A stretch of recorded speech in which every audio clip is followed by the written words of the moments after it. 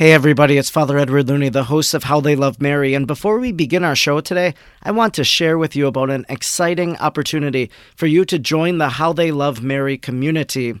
If you listen to a lot of podcasts like I do, you'll know that a growing trend behind podcasts right now is the bonus content offered through Patreon.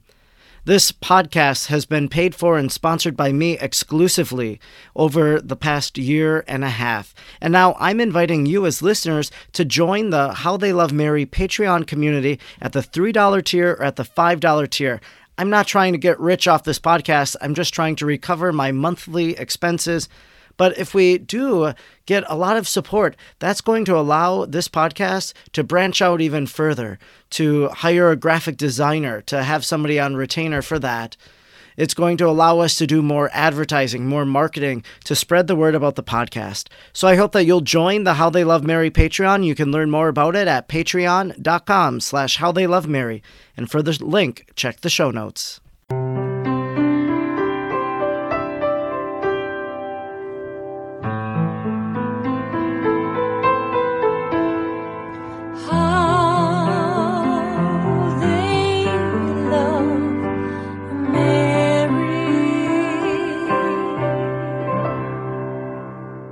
Hello, my name is Father Edward Looney, and you are listening to the podcast How They Love Mary. And today I'm happy to be speaking with Sister Andrew Marie. She is a daughter of St. Paul, and we're going to talk with her about her vocation, but also about another little apostolate she has within her vocation of making rosaries. October being the month of the rosary, it's great to be able to talk about rosary making and to get some insights from her about that. So welcome to the show, How They Love Mary, Sister Andrew Marie. Thank you so much. It's great to be with you. Well, great. Sister, maybe first of all, as we start out our conversation, I think always when you meet a religious sister or you meet a priest, some people want to know a little bit about why did they discern that call? How did they get to be where they are today? And so how was it that God acted in your life to lead you to religious life? I always love hearing people's vocation stories too, for the same reason. It's always fascinating. But for me, just briefly, I'll just give a synopsis, but I grew up in a non-Catholic home, a non-practicing Catholic home. And so we didn't go to Mass ever, but I went to Catholic school. So because the public schools were less than desirable, so my parents figured for at least a little while they could afford Catholic school, so I would get a good foundation academically. It wasn't for the religious aspect of it at all. But I ended up starting in Catholic schools in first grade and then just was able to continue through 12th grade. And so religion for me, all growing up, was just kind of something that we studied in school. And I knew a lot about Jesus and I knew about the church, but I didn't really know him. I didn't know Jesus. I didn't really have anything to do with my personal life. The faith didn't have anything to do with that, except my grandmother would go to Mass, even often daily. My mother's mother would go, and she would pray the rosary every day, and pray with the readings for Mass and everything. So I would see her doing those things when I would visit her. And in Catholic school, because I was baptized Catholic, I received all my sacraments on time. So my mom was happy because she didn't have to deal with any of that. But then in high school, I started realizing after I had gotten confirmed, I realized if I really was I was going to go off to college. And if I was going to go off to college and I wasn't going to be in a Catholic school anymore, what did I believe? And I couldn't just kind of default to be Catholic because I was in a Catholic school. So I started going to Mass on my own my senior year of high school. And through that, a lot of things happened, but one of the main things was I discovered Eucharistic adoration with the youth group, and I fell in love with Jesus in the Eucharist, and I wanted to tell the whole world about him. But I didn't know how to do that. And I didn't know that sisters still existed. There were some sisters in our school, but they seemed very much older than us. I don't know how old they really were, but they seemed old, and they never spoke of religious life to us that I can remember. If they did, I just didn't pay attention, which is probably more the case. They probably did speak to us of it, but I didn't pay attention to it. So, yeah, I didn't know religious life was an option, but I knew I wanted to give my life to Jesus and to dedicate myself, especially to prayer before the Eucharist. And then I went to a youth conference after my senior year of high school, a Steubenville youth conference, and there were sisters everywhere. I didn't talk to any of them, but then I knew that they existed and that I had to pray about this. So, yeah, through a long kind of route of events there and stuff, I ended up finding a vocations poster of our sisters, of the Daughters of St. Paul. Pictures I saw of the sisters was, the first one was us adoring Jesus in the Blessed Sacrament, which definitely drew my attention because I wanted to do that. And then the second picture was a sister with a video camera. And I thought all that sisters did was healthcare work and teach, which are good things, but I didn't feel called to either of those things. So when I found out that sisters existed, I still didn't think it was for me because I didn't know sisters did anything different than what I had kind of assumed. But when I found out about the video camera and why she had it, one of the quotes I read from one of the sisters said, we give the message of Jesus Christ and his church to the whole world by using the media. We can reach everyone. And that resonated deeply in my heart. And so I knew I needed to find out more about these sisters. And we have the grace of getting to make a holy hour every day. That's part of our required to do if you want to look at it like a requirement. But we have the opportunity in our life to make a holy hour every day, praying for the whole world and praying for ourselves. And it's just a huge gift. And then we use the media to proclaim the message of Jesus and his church. So it's great fun. So then I discerned religious life all through college. So my freshman year of college is when I found the poster. And then I would go on come-and-sees and visits to the convent. We don't have a convent from the city where I'm from. I'm from Houston, Texas. But we did have a convent in San Antonio, Texas, which was about 4 hours from me by driving. So sometimes I would visit there, or I would visit the sisters at our mother house in Boston, which actually is where I am right now. And I would go on retreats and things. And each time I came, I would be looking for things that were reasons that I could do this, because I still didn't think it could be possible that Jesus could be calling me to live this life. But every time I went, it felt more and more like home, and the sisters were so welcoming, and they would invite me back to come to another come and see, and they helped me in my discernment. They gave me things to pray with and would meet with me and talk with me about my prayer and everything. So, at the end of college, so I finished college in 4 years, and then I entered my community a couple months after my college graduation. And that was 16 years ago, so it doesn't feel like it's been that long, but it's been a great, amazing opportunity and gift to live this life. So that's like a synopsis of my vocation story. A lot of stuff happened in between there, but but that's the basics of it.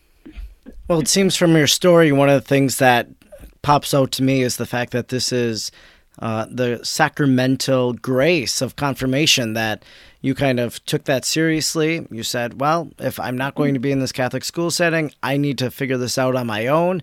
And that was really the grace of the sacrament of confirmation, which led you to the Eucharist, which led you to prayer, which led you ultimately to discern religious life. Now, when you went off to college, was it a public college or did you go to a private school? Was there a Newman Center? What was your Catholic base there in university? Yeah, so it was a public college, a small state school in Texas, and it had a Newman Center, a very small Newman Center.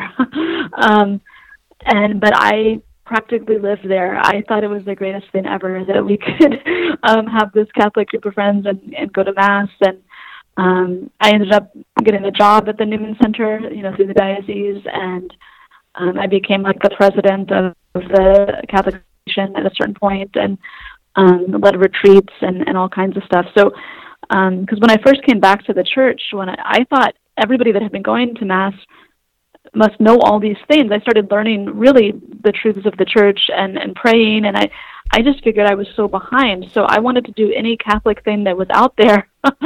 So when I went up to college and there were retreats and there were opportunities for things, I went to everything possible. And I would try to get all my friends to come with me.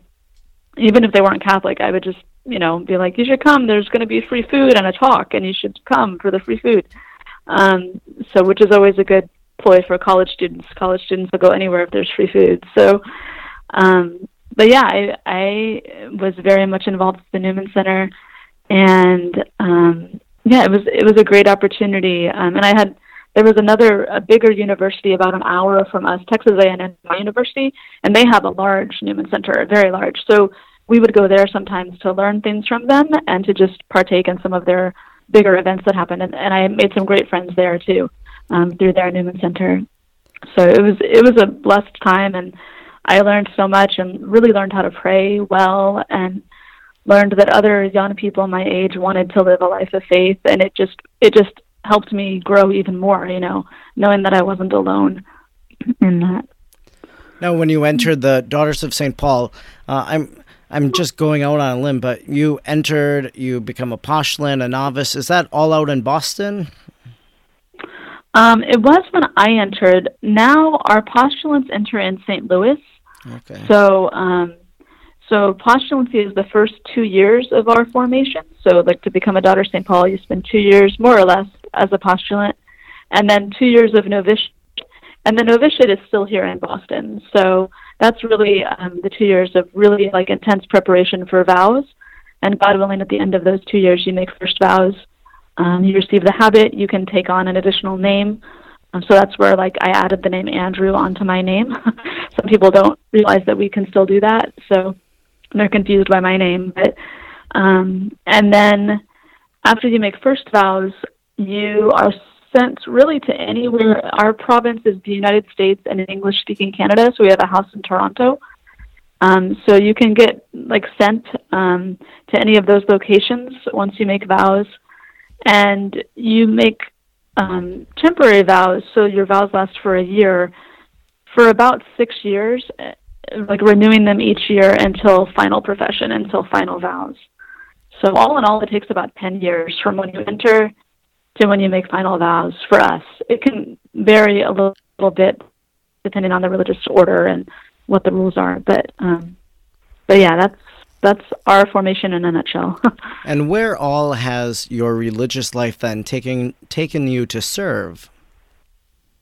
Oh, gosh.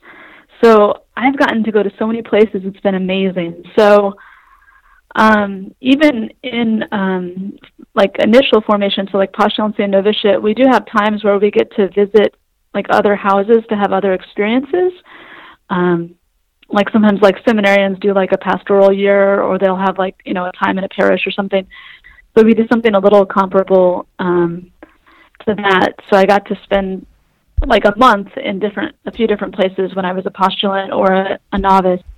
But then after first vows, I've lived in a lot of places. I lived in Miami, Florida, Alexandria, Virginia, St. Louis, Missouri, Boston for a time.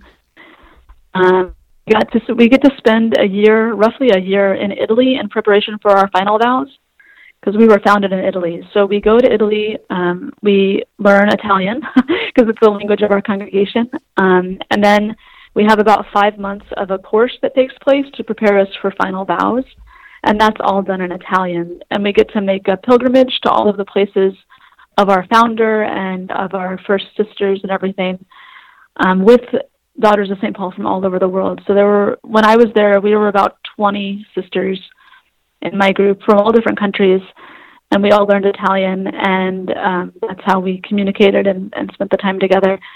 And so we got to be in Italy for a year, which was a huge grace. And then after final vows, I've been in Los Angeles and then San Antonio for a couple years. And then most recently, I was assigned to Miami, Florida. I'm working on a project, and I've just been asked to go to St. Louis, Missouri. So I'll actually, when I leave here, I'll be going to St. Louis next month. So. So you've that's been our on life. the move as a missionary for sure with the Daughters of St. Paul. Yeah. One of the things about the Yeah. Daughters of St. Paul that I've realized and learned about, and really something that's very impressive to me, is that you pray for celebrities and for their conversion and for their well-being and all of this. You kind of adopt them, is my understanding. And I'm just wondering, could you share which celebrities you might be praying for? Yes. So that is something we do. We pray actually in reparation for misuse of the media. That's a big part of our spirituality, and we pray that good media might be produced. So if it's from our own publications, then praise God. But anybody that's doing good things, we try for them so that the good might reach the world. But some sisters do have like specific celebrities they always pray for, but I just try to keep up with the news, and I try to see like what's happening currently and just pray for the families of people involved. So I've actually been kind of out of touch with the news since I've been working on this project, but I often pray for musicians because I like music a lot, even older musicians, but some of the younger ones, even like Britney Spears, all of those kind of people that sometimes make decisions that you kind of wonder what's happened. I pray for them because it's obvious that they're very talented in what they do, and if they could use that to bring goodness to people, it would be such a gift. So yeah, I know other sisters keep up with stuff, but I just pray in general for the good use of the media might overcome the bad use of the media that's out there. So. Well, that's great. And that's really an encouragement, I think, for all of us, that as we watch the news, as we scroll through Twitter and Facebook and all of our social media platforms and read the news stories, that they can always be invitations for us to pray for those who are hurting, to pray for those who are affected, those who are in need of conversion. Now, one of the things that I notice on your Twitter, as it's come up on my timeline many different times, is that you like to make rosaries, and you do so through corded rosaries. And you have an Etsy shop even, Sister Andrew's Ladder Rosaries. And I just want to talk a little bit about that because it's the month of October. It's the month of the Rosary. We should be praying the Rosary every day, especially for peace in the world, as Our Lady of Fatima said. But I'm curious as to what led you to this. Now, I know some people that do make rosaries similar to what you're making. They don't make ladder rosaries. They just make regular knotted rosaries. But how did you get into this hobby of making these rosaries? It just kind of happened by chance. I made myself a rosary that was a ladder cord rosary because I had read that lots of saints have said similar things, and our founder, Blessed James Alberione, even like alludes to Our Lady, to Mary as a ladder to heaven. Like Mary helps us get to Jesus and get to heaven. So Mary is like a ladder.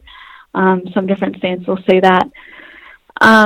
So when I saw a picture of one of these online, I didn't come up with. Some people think I created the design for it, but I didn't. I saw it on a rosary making website that somebody had made a twine rosary, but made it look like a ladder. So I was like, that's pretty cool. So I made one for myself, and then I would post pictures of it, not intending that people would want me to make them one. I just wanted to remind people to pray the rosary. So I would post a picture of me with my rosary in my hand and say, just remember to pray the rosary. There's still time, if it was the evening or something. And then people started messaging me and saying, Sister, can I have one of those rosaries? Can you make me one?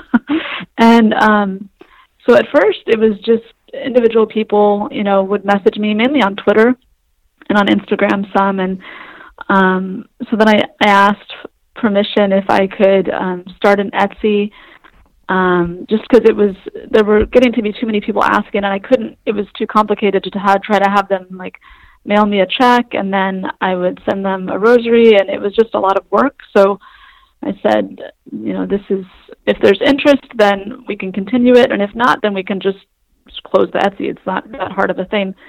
I didn't think it would be as popular as it was. The sisters that I lived with thought it would be, but I was just surprised. So I opened the Etsy, and people from all over have gotten rosaries from me, even from other countries, which has been amazing. I just got an order from Russia the other day. So Oh, wow. it's really beautiful. Yeah, and then like Australia and Spain, and I mean, I don't even know how they find it, but I'm grateful. And I mean, if I could, I would just give rosaries away to everybody. But I mean, we have to pay for the supplies and everything, and I have to make them. So all the funds just go back to my community, so that it goes to the sisters. But yeah, it's just been a great way. I just want people to come to know Our Lady as our mother, and because she's really been a mother to me, especially in difficult times, and just praying the rosary, and even just holding on to my rosary. Like, I always have it in my pocket. Sometimes I just hold on to it, and I ask our Blessed Mother to me, and to help me feel close to Jesus, and she always does. So it's just a personal prayer that I've always, recently, even, I guess it hasn't even been my whole religious life that I've felt a closeness to the Blessed Mother in this way, but it's definitely been growing for the past probably like 10 years or so. And yeah, I'm grateful to be able to provide rosaries for people, and I'm grateful too because the sales on Etsy do allow. I am able to give some rosaries away, so it's a great gift to be able to give them away to people that might need them. I've given some to some seminarians and things like that, or to some other religious, so they can give them out to people, that they minister to. So it's a great gift. I just want everybody to be able to have a rosary and to learn how to pray it. So. Well, that's great. And one of the things on the image on your Etsy shop, it says #rosary-a-day. Now, is that just the encouragement to pray a rosary every day, or is it your goal to make a rosary every single day? It's both. So, yeah, at first it was just a reminder to me, like, to pray the rosary every day. But then probably a couple of years ago now, actually, during the month of October, I thought, I want to make a rosary a day. And for the most part, I usually do. Sometimes I don't, because apostolic needs, our mission comes up, or if I'm having to travel or something.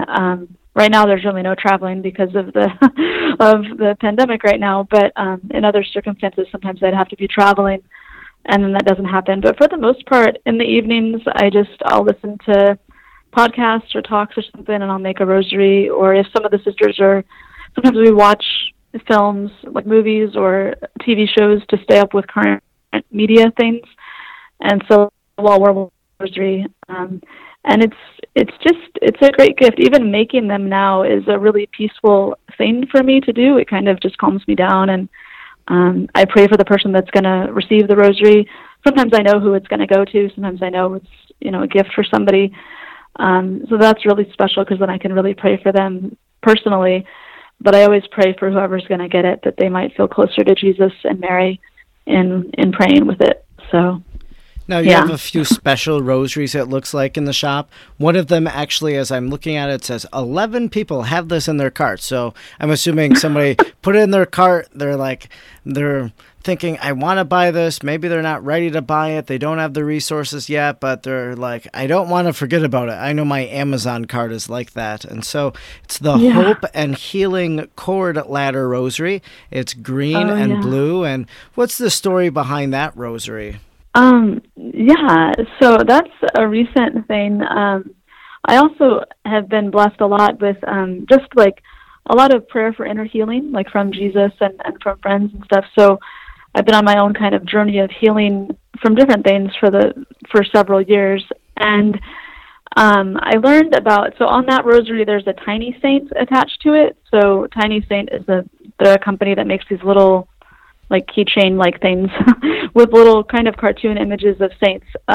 If you Google them, you can find them. But the saint that's on there is, I believe you pronounce her name Saint Photina, and it's an Eastern tradition or Orthodox tradition to name her, but she's the woman at the well. So in the Gospels, when Jesus goes through Samaria and meets the woman at the well, some traditions have named her. In the Roman Church, I don't think we have a name for her. We just call her in the Roman Catholic Church. But other traditions have named her, and they named her Saint Plotina, and that means light. And the image of the woman at the well for me has been an image of healing, because Jesus came and basically told her all of her stuff that had been going on that would cause her pain and would cause her separation, from society and from God. But he says it not to insult her or to make her feel bad, but so that he can bring her to communion to himself, like he brings himself to her. So for me, the image of the Samaritan woman at the well is a huge image of healing, because I can come before Jesus with my wounds, and Jesus won't lash out at me or leave me. He comes to me in that, so that he can unite himself. So when I found out about that tiny saint, I was like, I want to do something. So the rosary is green and blue. The blue is for the water at the well, the water at the well of Samaria, but also the water of our baptism, because in our baptism we've received all that we need to be in union with Jesus. And then the green is just a symbol of hope. The color green is a symbol of hope. So yeah, I just did it as a personal thing, and I didn't know. Half the time I never know if people are going to like the certain color that I pick or whatever of these rosaries, so I just see what happens. And I told some friends I wanted to do this, and they donated the tiny saints to me, so that was a huge help. So yeah, that was that rosary, which, if anything, I was like, well, this is beautiful, and I'll pray with it for people to have healing. So if no one else buys it, at least I have it, so it's good. Another rosary that caught my eye is the Priesthood Ladder Cord Rosary, and that has a little pewter medal of St. John Vianney, just a reminder for people to pray for their priests. And maybe as they pray that rosary, they pray for a lot of different priests: the priest that baptized them, the priest that gave them First Communion, for the priests that heard their confessions throughout the years, for their pastors, whatever it might be. But again, a little meaning behind one of the rosaries you made, and a very beautiful one too.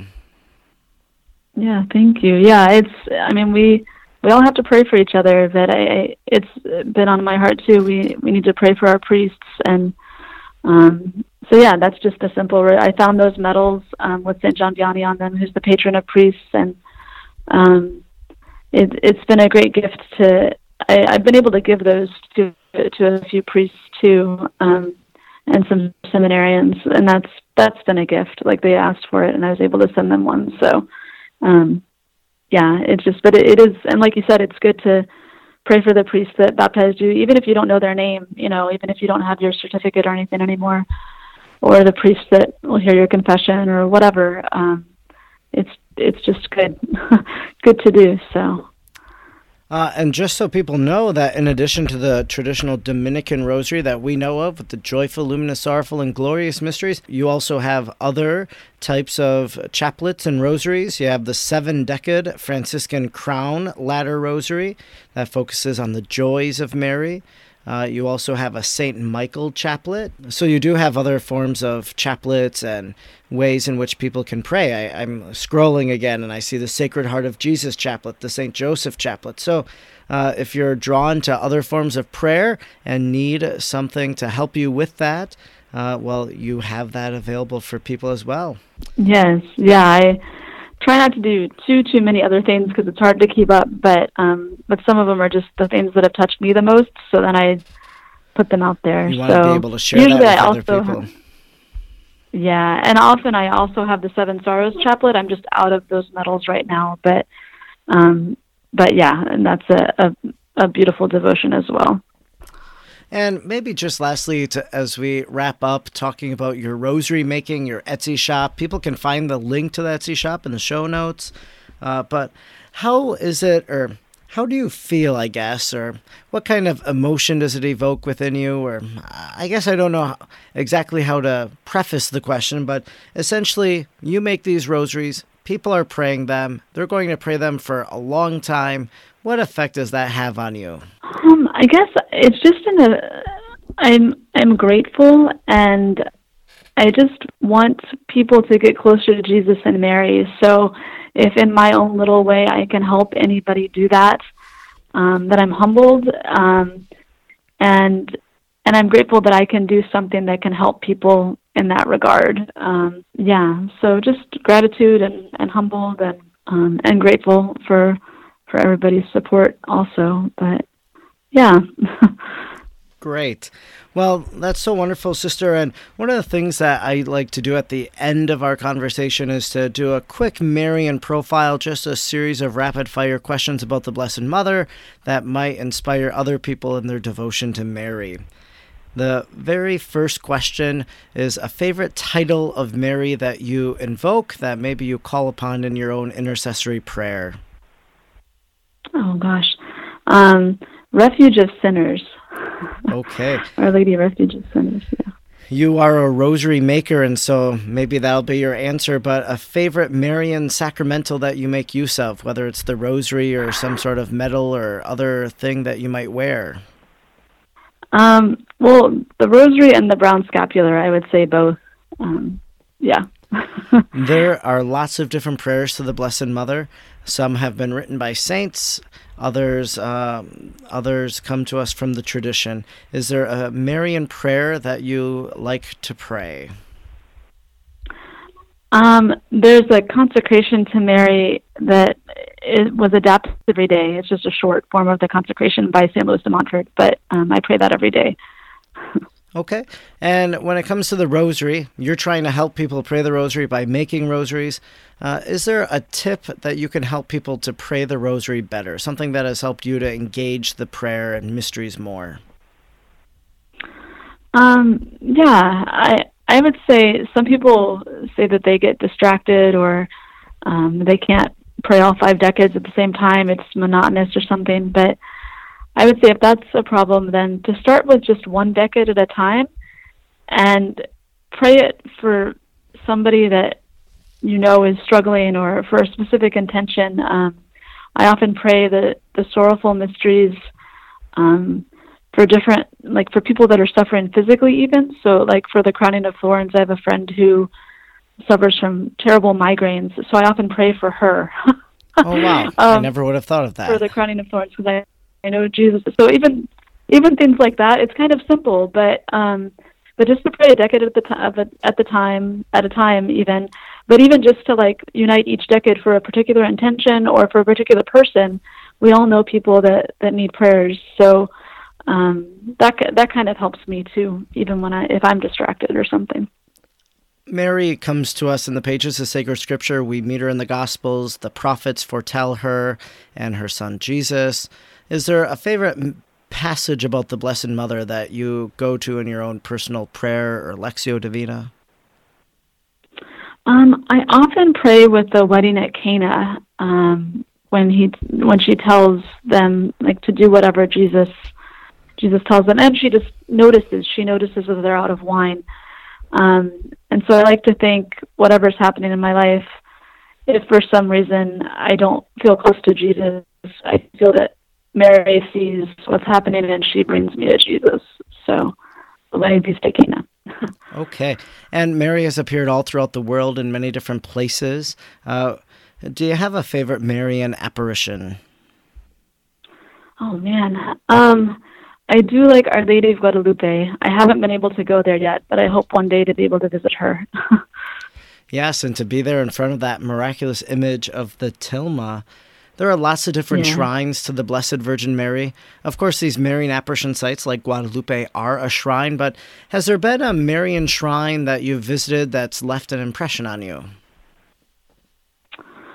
Or maybe a Marian shrine you would love to visit? I would love to visit. There's so many. I haven't actually gotten to go to many places that have Marian shrines. So I know that there's some in our own country that I don't even know as much about, but to learn and hopefully have the chance to go to some of them someday. So yeah, it's kind of a vague answer, but that's all I got.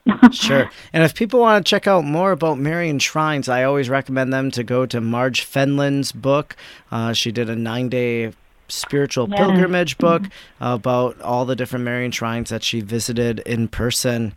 How about a Marian book recommendation? Oh, man. There's so much, but I'm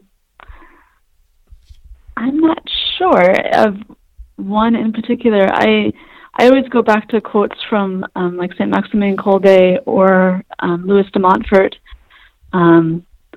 But also, I was just reading a book from our founder, which I think is out of print now, which I know is out of print now, called The Glories of Mary. And our founder is Blessed James Alberione. But so I was just reading that. And lastly, as we go to Mass on a Marian feast day, whether it's the Assumption or Mary, Mother of God, the Immaculate Conception, is there a Marian song that you always hope that the choir will sing? Oh, wow. I love kind of the classics, even like Salve Regina, and then in English, sometimes they sing the Hail Holy Queen, and it's the same thing. But ones that are familiar that I don't have to look at the hymnal maybe, and I can just sing and close my eyes and sing them to Our Lady. I like those. Well, that's great. Well, I'd like to thank you so much, Sister, for joining me today on this podcast, How They Love Mary. And if people want to learn more about you and your work, how can they find you online? So in general, you could go to the Daughters of St. Paul. If you just Google Daughters of St. Paul or #Media Nuns. And then for me personally on social media, on all the social media things, my handle is at Sister SR Andrew FSP. So you can find me. But you can find a bunch of our sisters if you just look for the #Media Nuns. That's great, and I encourage people to follow you.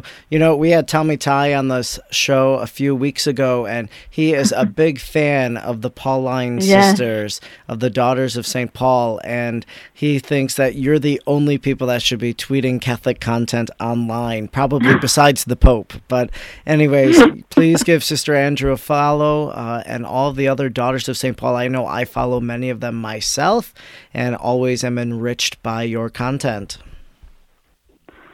Thank you. It's a joy to see what you post too, Father. Oh, well, you're very kind. Well, thanks so much, Sister, and we'll talk again sometime soon. You have been listening to the podcast, How They Love Mary. I hope that this podcast has either been the beginning or the deepening of your Marian devotion. You can follow me, Father Edward Looney, on Facebook, Twitter, or Instagram at the handle @FrEdwardLooney. If you don't mind, please leave a review of this podcast. Please rate it on Apple Podcasts, on whatever platform you listen. Share this podcast also on your social media if you don't mind. Until next time, let's remain united in prayer to Jesus through Mary. God bless.